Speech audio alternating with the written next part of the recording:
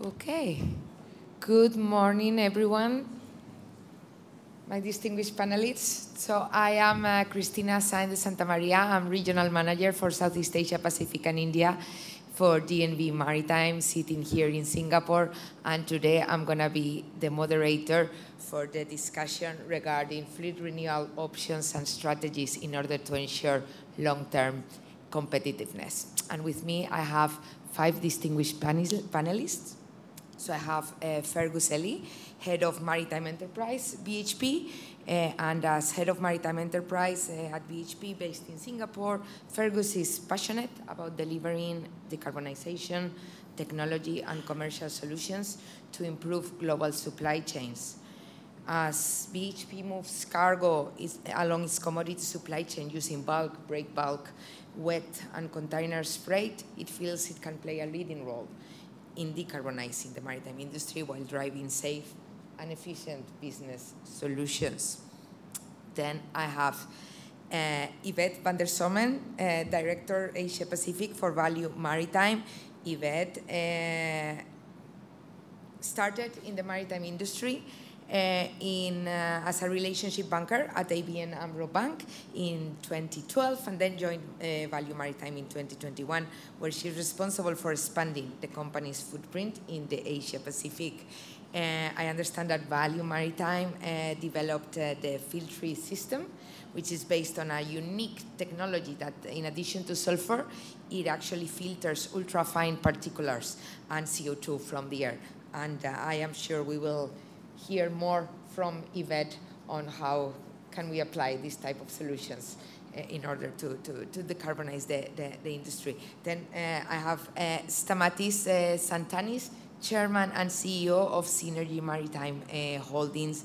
He joined Synergy in 2012 and led its significant growth to a world-renowned pure-play Capesize company, but it's also a founder and chairman and CEO of United Maritime Corporation, which is an independent, diversified public shipping company, which was initially established as a subsidiary of Synergy. He has more than 24 years of experience in the shipping and finance, and previously held senior management positions in other prominent private and public shipping companies. Then we have Hing Chao, Executive Chairman of Wak Kwong Maritime Transport Holdings, and since 2019, Hing Chao has held that position. Wak Kwong Maritime Holdings is one of Hong Kong's leading private-owned ship owners, which has operated in global shipping for 7 decades. Wak Kwong owns and operates a diversified fleet of ships, in addition to offering full range of technical and commercial management services to its customers and partners. And last but definitely not least, we have Shmuel Joskovic, Chief Executive Officer of Express Feeders. Shmuel joined Express Feeders in 2016 as a CFO before stepping up in 2020 to become their CEO. I don't know if you are aware, but Express Feeders is actually the largest independent common carrier in the world, providing a wide geographical coverage. With no containers on its own, the company says it provides only service and not competition to our customers. So with the introduction being made, let's start the conversation. And I would like to start with you, Shmuel. And you were one of the first ones that ordered methanol fuel vessels back in November 2021. Now methanol is becoming very hot in terms of ordering. So I am sure everyone in the audience, and certainly ourselves, are curious on understanding what made you go for it. The logic initially was not methanol, to be honest. We started the decision making. We operate about 35 vessels in Europe, feeder vessels. And when we looked at the fleet, we estimate that the average age of a feeder in Europe next year, when we get our vessels, will be 19 years.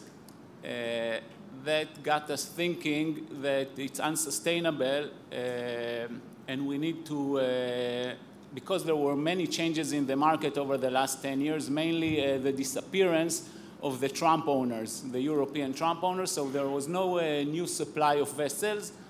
And we said that this is, if we want to continue to operate, we are the ones who need to operate. And we started to design a vessel independently, not to take a shipyard design. And the target was that the vessels will be 50% more efficient on a gram per TEU mile than existing feeders. Then when we got to the design that we were happy with, we said, okay, so they are going to operate in Europe. Europe are certainly the geographical area that takes decarbonization most seriously. And since we call a lot of small ports, which are actually city ports, we were worried that there is a risk that one day, not in the near future, they might become obsolete simply by city councils deciding not to let vessels burning hydrocarbons fuels call them. And then we said, what are our options? And to be honest, we didn't need too much analysis because there were only two options, either LNG or methanol. And for a small feeder, LNG tanks take too much space. And that's how we got to methanol. Yeah. No, but it's incredible, and you will have them out in the water quite soon, right? So. Yeah, the discussions to make the decisions, you know, there was no certainty because at the time, I think Maersk placed the order in August or September, and we placed it, as you said, in November. So there was an element of risk, but if we go back to these times, there was, as I said, not too many choices, and you can't build a single fuel hydrocarbon vessel to operate in Europe for 25 years and believe that you can, it will stay there. Oh, thank you so much, and we look forward to following up those vessels and the experience you gain, because I'm sure it will be extremely helpful for the industry as such. Let's go to you, Fergus, as a charterer. So how heavily do factors such as environmental friendliness weigh in when you are, procuring, the charterers when it comes to fuel and technology? Yeah, thanks, Christina, and thank you to the Capital Link team. Oh, that's better. Thanks, Christina. Thanks, Capital Link, for having us along, and thanks for allowing us to share our thoughts. So I think the first thing to call out is that as BHP, as one of the world's largest dry bulk charterers, we're not actually a vessel owner. But that's why we're very privileged to be along for this discussion today with my esteemed panellists here to talk about the vessel owners and talk about that incentivisation. We're extremely passionate about making sure that as charterers, we're taking our responsibility seriously, and that those decisions that vessel owners have to make to replenish their fleet are not being done alone. That it is an ecosystem approach, as we've heard this morning. It is very much a collaboration. And so we want to make sure that the focus is not just on the vessel owners to make those difficult decisions about how the future fleet and their fleet looks. So absolutely investing in environmental technologies, modernising the fleet are critical, not just to meet our Paris-aligned goals collectively, but to make sure our global trade lanes move in a sustainable way and fundamentally keep the world moving. So as charterers, we have a big role to play. We want to work in collaboration with vessel owners and help make those decisions easier. We're not alone. We see that it's a joint collaboration between the vessel owners, between charterers like ourselves, fuel providers, regulators. Everybody has a part to play, as mentioned on the previous panel, all the way through to the end users, who ultimately will make a decision how they want to participate in these decisions and the energy transition.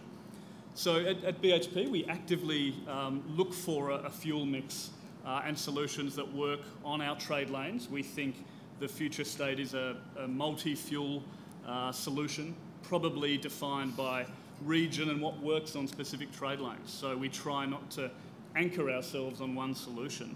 The example, I guess, would be in recent years working with DNV and yourself, Christina, to make the decision to provide that demand, provide the demand for LNG-fueled vessels on our commodity supply chain between Australia and Asia, to focus on a bunkering hub like Singapore, to work with partners as we did and bring those vessels to market, and we now have our full fleet operating. And we see LNG as a great transition fuel in that space. We really like that model where we can help create the demand and help make those decisions easier and spread the risk through the ecosystem. So that's how we approach it, and that's how we want to make those decisions as an ecosystem. Thank you so much. And it was, we really need those first movers. I think the industry really needs them, but it's also very important that we try to get a level playing field so that the risks and everything is distributed through the ecosystem, as you said, Fergus. Thank you. So, Stamatis, considering all the uncertainties that we have in the industry, what would make you order a new vessel with new technology, innovative technology, or new fuels? Tell us, please. Well, thank you, and thanks very much for having us here, and congrats to Nicholas and Capital Link. I'm very privileged to be in this very esteemed panel. For us, right now, it's completely out of the question. I don't think it makes any sense to consider alternative fuels on the Capes for various reasons. Number one, it's a matter of feasibility and also a matter of financial proposition. When I say feasibility, I don't really mean it cannot happen. You can all make a prototype ship, you can all make one sample, you can all make ships here and there, but when we talk about a fleet of 13,000 dry bulk ships out there, how do you replace all those ships? How do you find the prevailing fuel? How do you find the crews to operate those ships? So, before starting making, exercises on a piece of paper, we have to consider whether that's feasible or not in respect of, the actual technology being implemented on board the ships, and how do you replace this huge amount of deadweight out there? I mean, BHP is transporting 300 million tons a year, and the overall trade, as far as Capes is concerned, is about 2.2 billion tons a year. How do you replace all those ships? It's, in my mind, first of all, we have to consider the feasibility, and second, and most important, of course, is the financial proposition. The markup on a new building ship to install alternative technologies like LNG or methanol or whatever is at least $12 to $15 million, or even $20 million. Mm-hmm. First of all, the price differential between a 10-year-old ship and a new building is already double the price. So you're paying double the price to order a ship which makes exactly the same amount of money like a 10-year-old ship. So first of all, why are you going to do it? And second, why are you going to pay a markup of another $10, $15 million to install an alternative fuel? Ask BHP here if they're going to pay more for a ship like that. They don't.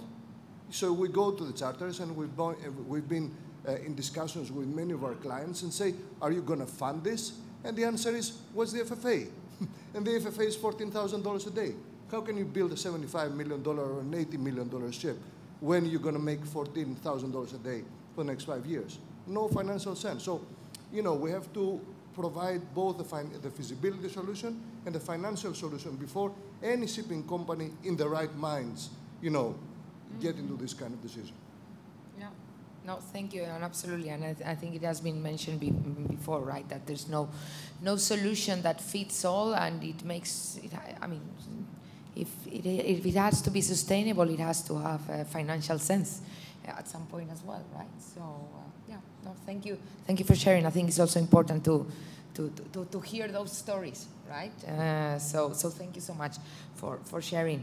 Hincha, over to you. So which actions have you taken aiming at improving the competitiveness and sustainability of your fleet that don't relate directly to alternative fuels? For our existing tonnage, there's actually quite a few things we can do and are doing. First of all, I believe decarbonization has to be data-driven. We have to truly understand the environmental performance of our assets. And therefore, one of the first steps we took around 2019 is starting working with tech company. So essentially, startup companies that look at the generation of data, work with classification societies to make sure that the data crunching is accurate. So, and from there, we derive, hopefully, fairly accurate calculation for EEXI, CII, etc. And from there, there are basically three pathways I can see to decarbonization without going into future fuels. First of all, it's operational measures. As we all know, smart operations, reducing unnecessary waiting time at ports, etc. It's very, very important to CII rating, but also smart navigational measures will essentially improve fuel consumption. So that makes sense both for ship owners, charterers, and of course from a CII environmental perspectives. Environmental improvement on ships also take place through technical measures related to operational measures is smart shipping, which is something that we believe in quite strongly, which is why for all our new assets, we want them to be smart ships. And this is a place where we apply pressure on classification society. If we're building ships, if you want to class work well, please, can you provide smart class and up to our standards? Beyond that, technical measures. I think technical measures have come a long way. Of course, a couple of years ago, 2-3 years ago, all the manufacturers will be telling you what they do, which is very hard to test, will reduce your environmental footprint, will enhance your efficiency by 5%, sometimes 4%, 3%. As we know, sea conditions are extremely complex. How to actually test it? But I believe that a lot of cases have now been put into water.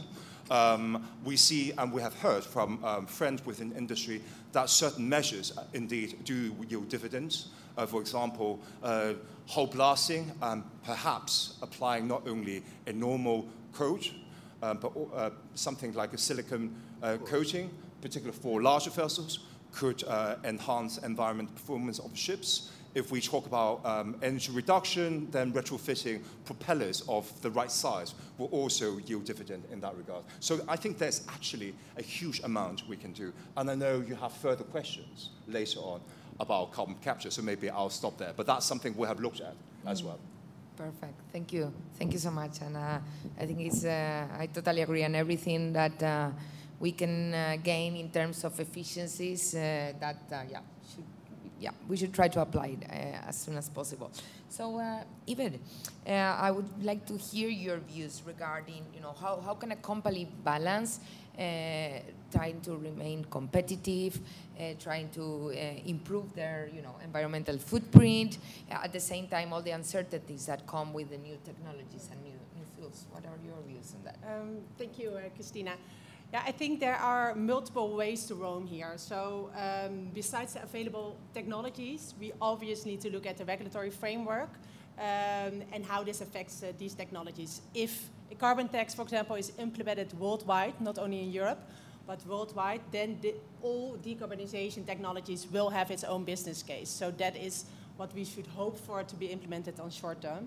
But having said that, and assuming the current regulatory framework, we should look at technologies which can be implemented today and give the vessel a competitive advantage over other vessels, but also gives the ship owner an optionality, so flexibility to either go for the option or not, and also be future-proof. So specifically with the uncertain landscape at the moment, as is already addressed multiple times earlier, but it's important to have this optionality for all your vessels because you don't know what is going to happen. So what the solution is will differ per vessel type, per strategy of the company. But how I see it and what could be one of the solutions is indeed carbon capture. So we have, with Value Maritime, developed a carbon capture system which is combined with a sulfur removal system. So this gives you the benefit of the exhaust gas cleaning system, which I think is important to have. If there's no business case, as you also rightfully mentioned, it will be really difficult to push these technologies. So it should be either from a regulatory perspective or a financial business case on its own, which our system has because it's combined with a sulfur removal system. And if carbon tax is implemented, this business case will improve further. The second one is that it should have optionality. So you can choose to either go for carbon capture or not, or you can start using it when it is financially attractive. And it should also be flexible towards future regulations, but also future fuels. So the system can also operate on methanol, for example, but also on biofuels and the likes. And I really see carbon capture and all other technologies evenly important, actually. I think we should combine them and make sure that we act today or as soon as possible, actually, because the longer we wait, the harder it will get to achieve the goals that we all have, hopefully, together. Thank you so much. Stamatis, over to you, but obviously the rest, please also feel free to chip in if you have opinions about this. So many in the industry are holding off, right, of ordering new vessels due to the uncertainties, and they are choosing to go for upgrading their current fleet, right? But the fact as well is that current fleet is aging. So how long do you think this strategy can last? Well, that's an excellent question. First of all, as we all know, the order book on the Capesize segment is the lowest of the last 20 years. And that is for a very good reason. And that very good reason, as I mentioned before, is the feasibility and the financial proposition. So you cannot be asked to pay for something which costs double the price of a 10-year-old ship, especially when you don't know about the prevailing technology and when you don't have the financial means to do that. So as a result, the fleet is actually aging a lot. The current fleet average age is at 13.6 years, and in 2025 it's going to be at 15.6 years. So we're talking about a highly overaged fleet, and unless something drastically changes, we will see the same effects like we recently saw in the tankers and we saw in containers, that it's years and years of underinvestment in the segment, and that is going to move and push rates at significantly higher levels, which, of course, finally, after many, many years of bad markets, is something that we anticipate. But before we talk about new buildings and building the ship of tomorrow and the methanol, ammonia, or whatever that may be, let's all discuss what we are doing for the existing fleet. As Mr. Roberto Custa said before, how many companies in the room and how many companies globally actually invest on their own existing fleet? I heard about silicone paints before. We are now putting silicone paints on all of our ships. We invest in energy-saving devices for many, many years. We invest in in software since 2015, and we actually do have the artificial intelligence software of Mr. Koustas and the deep sea that we said before. How many companies globally are actually doing that as a percentage? Is it 10%? Is it 15%, 20%? What is it? So before we talk about building new ships and new technologies and things that will change marine propulsion as we know it for the last 50 years, let's talk about the basic steps. We cannot go from A to Z, in just a quick move. We have to take it step by step. So before the industry is ready about the vessels of tomorrow and new technologies and ammonias and hydrogen and whatever that may be, and the cost associated with all this super expensive exercise, let's see what we do in the existing fleet. Let's test the water. Again, hardware. How many companies are actually improving their own ships? How many? Number two, software. How many companies have, excuse me, dedicated performance departments? We at Synergy, we have a dedicated performance department consisting of 4 people only doing and monitoring the ships through various metrics and most importantly through artificial intelligence. So before we actually do, let's say, any feasibility study about anything we do in the company, on a very sophisticated basis for years now, we assess what's the cost, how much is that going to save, and at the end of the day, the basic principle is speed and consumption. This is what is going to drive the CO2 emissions. So the faster you go, the double you emit. It's pretty simple. So we're talking about billions and trillions of investments here to save what, 10, 15% or 20% of the global emissions? You can do that by investing on the existing ships. So I'm not trying to question the point of the overall exercise. All I'm thinking is that before we go from A to Z, let's think about the interim steps. Let's see what we can do in the existing ship. And when we're ready mentally as companies and the ships as crews, then we can move to the next step and see how we can finance. Thank you so much. Very interesting, and I agree. We need to really work on the existing ships. Shmuel, over to you. So, do you actually think that we can use the uncertainty surrounding the new fuels and technologies to one's advantage? I'm not sure that you can use it as an advantage, but I think at least in container shipping, there will be a fundamental change because of the regulation, starting from CII and going forward also to the change of fuels.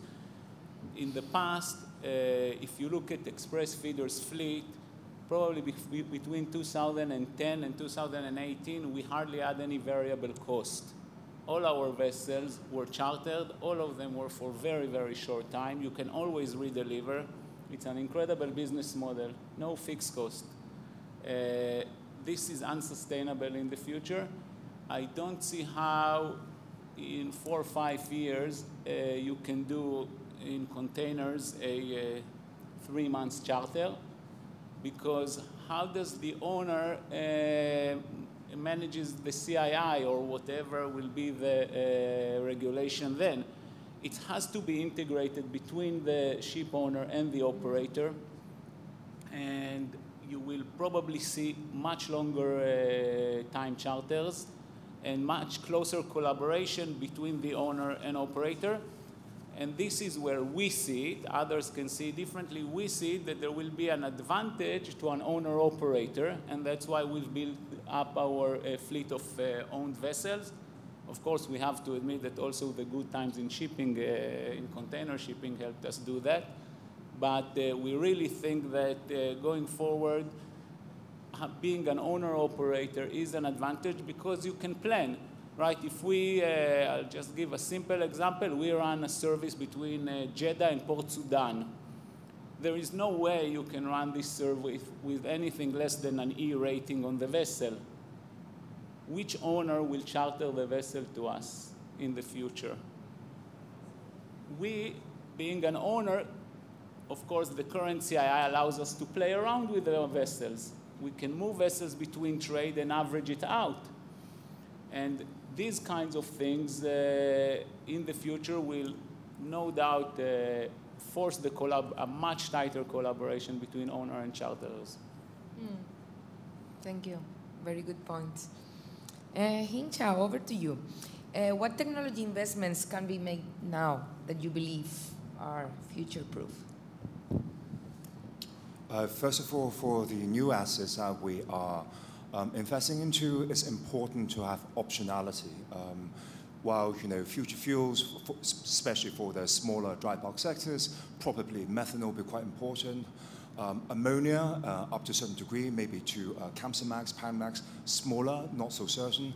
LNG, the future of LNG is still being debated. So at this moment in time, it's important to build flexibility when you're investing into assets. Is it the right time? And I would agree with my other distinguished panelists here. As a ship owner, one has to be very, very careful, and you can't wear the financial hat strong enough for such calculations. But flexibility is important, and when you're building and ordering assets without thinking about the future, then I think you're in the wrong business. However, keeping an open mind and not trying to dictate what other fuel you want, because as ship owners, ultimately, you won't be able to make that choice unless you're sailing within a highly controlled, maybe for certain sectors, VLOC between China and Brazil, or if you're sailing within port. Otherwise, you're really at the mercy of conditions outside of your control. So I always say, when you invest, if you pay a little bit more for flexibility, that's what we do. Also, we're investing in technology. So on the one hand, smart navigational softwares, that's something we're investing into. We are also looking into investment into carbon. So in the previous panel, there was quite a bit of discussion about carbon credit. So as a contrarian, Wellcome, we are one of the few companies that believe in the voluntary offset market, and we are doing Scope 1 offset. Thank you so much. Fergus, I mean, we have heard the role of the charter now over the morning and now.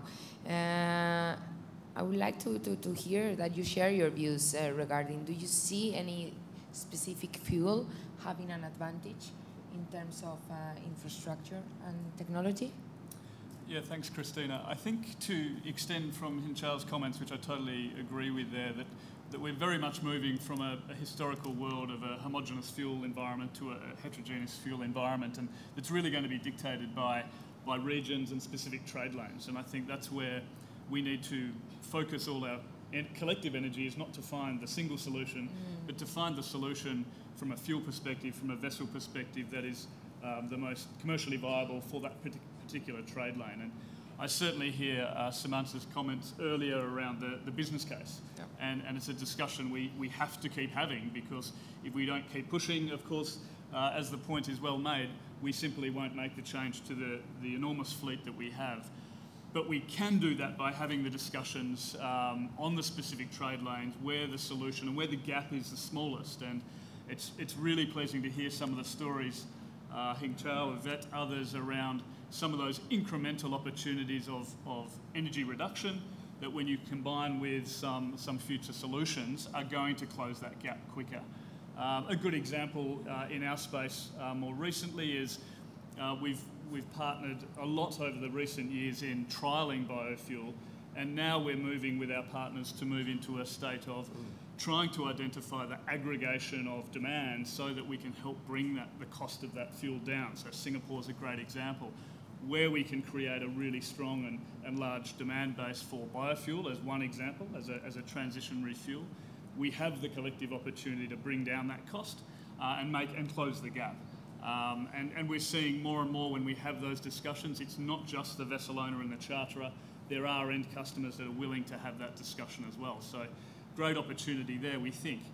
There'll be many energy source solutions, and we think definitely not trying to solely focus on one outcome. Wind assist technology is something we're working on, where we see, again, energy reduction combined with some small efficiencies on the vessel can really start to give you those percentage points that make a difference, and again close the gap. More longer term, on our trade lanes for BHP, we are doing a lot of work to investigate the hydrogen ammonia solution. We're doing some work with the GCMD right now, the Global Centre for Maritime Decarbonisation here in Singapore, to understand at a much more operational and safety level the toxicity and safety concerns. If we can overcome that condition, then we can start working on the commercial viability, and we think that's certainly, as I say, on our trade lane, an opportunity that exists. We also recognise that methanol and other fuels are absolutely suitable from what we're all learning in particular trade lanes as well. So not anchoring ourselves on one solution, finding where the gap is the smallest to close and working with our partners to close that even further. Then we can get the end state, accelerate the end state we're after, make it commercially viable, and make the business case stand up along the value chain. Thank you. Very good points. Yvette, we haven't touched upon carbon capture, but I mean, we know that it's going to be part of the solution. So what challenges do you foresee with it, and which role do you see it playing in the decarbonization of the maritime industry? Yeah, I think there are a lot of pilots for carbon capture technologies, and to some extent there's a lot of overlap between these technologies, but also some differences. If I speak for myself, because I know our technology best, but our technology, it works, and it's not that we just capture carbon and give it to shore and then it's released again, but some people are communicating. But so the technology is there. The next step now is to have an infrastructure globally to offload the CO2 and also reuse it. So that is where actually all parties come in, and we should really collaborate to make this happen, because we cannot just have an outlet in Rotterdam, where we have actually outlets, but worldwide, so we can offer that to our clients. And I think it's a bit contrary to what my panelists here are saying, but I think we should step away to seeing decarbonization as an actual cost, because assuming that the regulatory landscape will be stricter, and I think we can all agree that this will happen, if it's in 1 year or 5 years or 10 years, then CO2 emissions will come at a cost. So changing the base case actually, but really seeing reductions as a financial business case, it will be attractive for all vessel owners to do something with it. And then the financial benefits should drip through all stakeholders in the value chain, making also offloading CO2, distributing it onshore, whatever happens to the CO2, makes this a business case on itself. So we should really keep that perspective in mind instead of only seeing it as a cost, because it will be a cost anyway, so better than just changing the base level and make use of it. I would like to jump in here, Christina, if I may. Of course. Actually, I cannot agree with Yvette more. I think, the maritime industry, and indeed around the world, there's a lot of bias of looking at CO2 as some sort of pollution. But in effect, CO2 is naturally occurring, existing in our ecosystem. If we adopt the lens, the perspective of a truly circular economy, how to make use of CO2 as something that is of value to us, to Earth, I think that's important. Going back to what Stamsis was saying, if to keep our assets going, there will be imagine a new ecosystem that is with CO2 transportation and utilization and storage at the center. CO2 will become a highly valuable resource for the generation of future methanol ecosystem. So I think it's time for us to look at the world differently. Yeah. And I think, there is continuity between keeping our existing fleet going and the green transition we all imagine for the world tomorrow. Thank you so much. We have 1 minute and 20 seconds. I don't know if there's any question in the room for the panelists. Otherwise, I will ask my last question that has to be super sharp answers from everyone. No, then I use this opportunity. How do you see the shipping industry in 20 years? Having into account, all the transitions that that the shipping is experiencing in terms of digitalization and decarbonization. Really sharp. Very sharp, Christina. I'm very optimistic case that we'll see a zero-emission future state in that timeline, and it will absolutely exist of a heterogeneous, very mixed fuel base and a sustainable business case for everybody in the value chain. Very optimistic. Thank you, Fergus. Well, as far as I'm concerned, it's going to be a combination of hardware and software at the same time. So, it's going to be a combination of both. I'm not certain what the future will bring. I just hope that the next 20 years will bring way more advancement as compared to the previous, not 20 years, but the previous 50 years. Thank you, Stamatis. Yvette? Yeah, unfortunately, I do not have any new insights after your comments already, but I do think that indeed it will be a mix of all technologies, and unfortunately, I do not believe that fossil fuels will be gone in 20 years, but we need to find the best solutions to cope with it. Thank you. Hing-Chao? I would say to look forward into the future, we have to also look back into the past. I mean, the transition we're going through today reminds me of the transition that we're going through between sail and steam. I mean, this is as drastic a change that we're going through today. Will shipping remain? Absolutely. We'll continue to transport cargoes. A lot of cargoes that we'll transport in 20 years' time with something that I mentioned, perhaps a new CO2 global supply chain. Some of the companies already are looking into this. Methanol, transportation of ammonia, hydrogen more locally, and new infrastructure offshore of solar and offshore wind. All of this will happen and unfold in front of us over the next 20 years. But shipping will remain familiar in other essential ways. Thank you. Shmuel? My fellow panelists described the future, so I just want to highlight one thing of how we get there. In shipping, what we need is clear guidelines and decisions. And once this is set, we as an industry will meet it. And this is what I'm hoping, that soon there will be clarity of what we need to achieve and when. And then I'm quite confident that we will achieve it. Perfect. Thank you very much. Thank you, everyone. And thank you, the audience, for listening to us.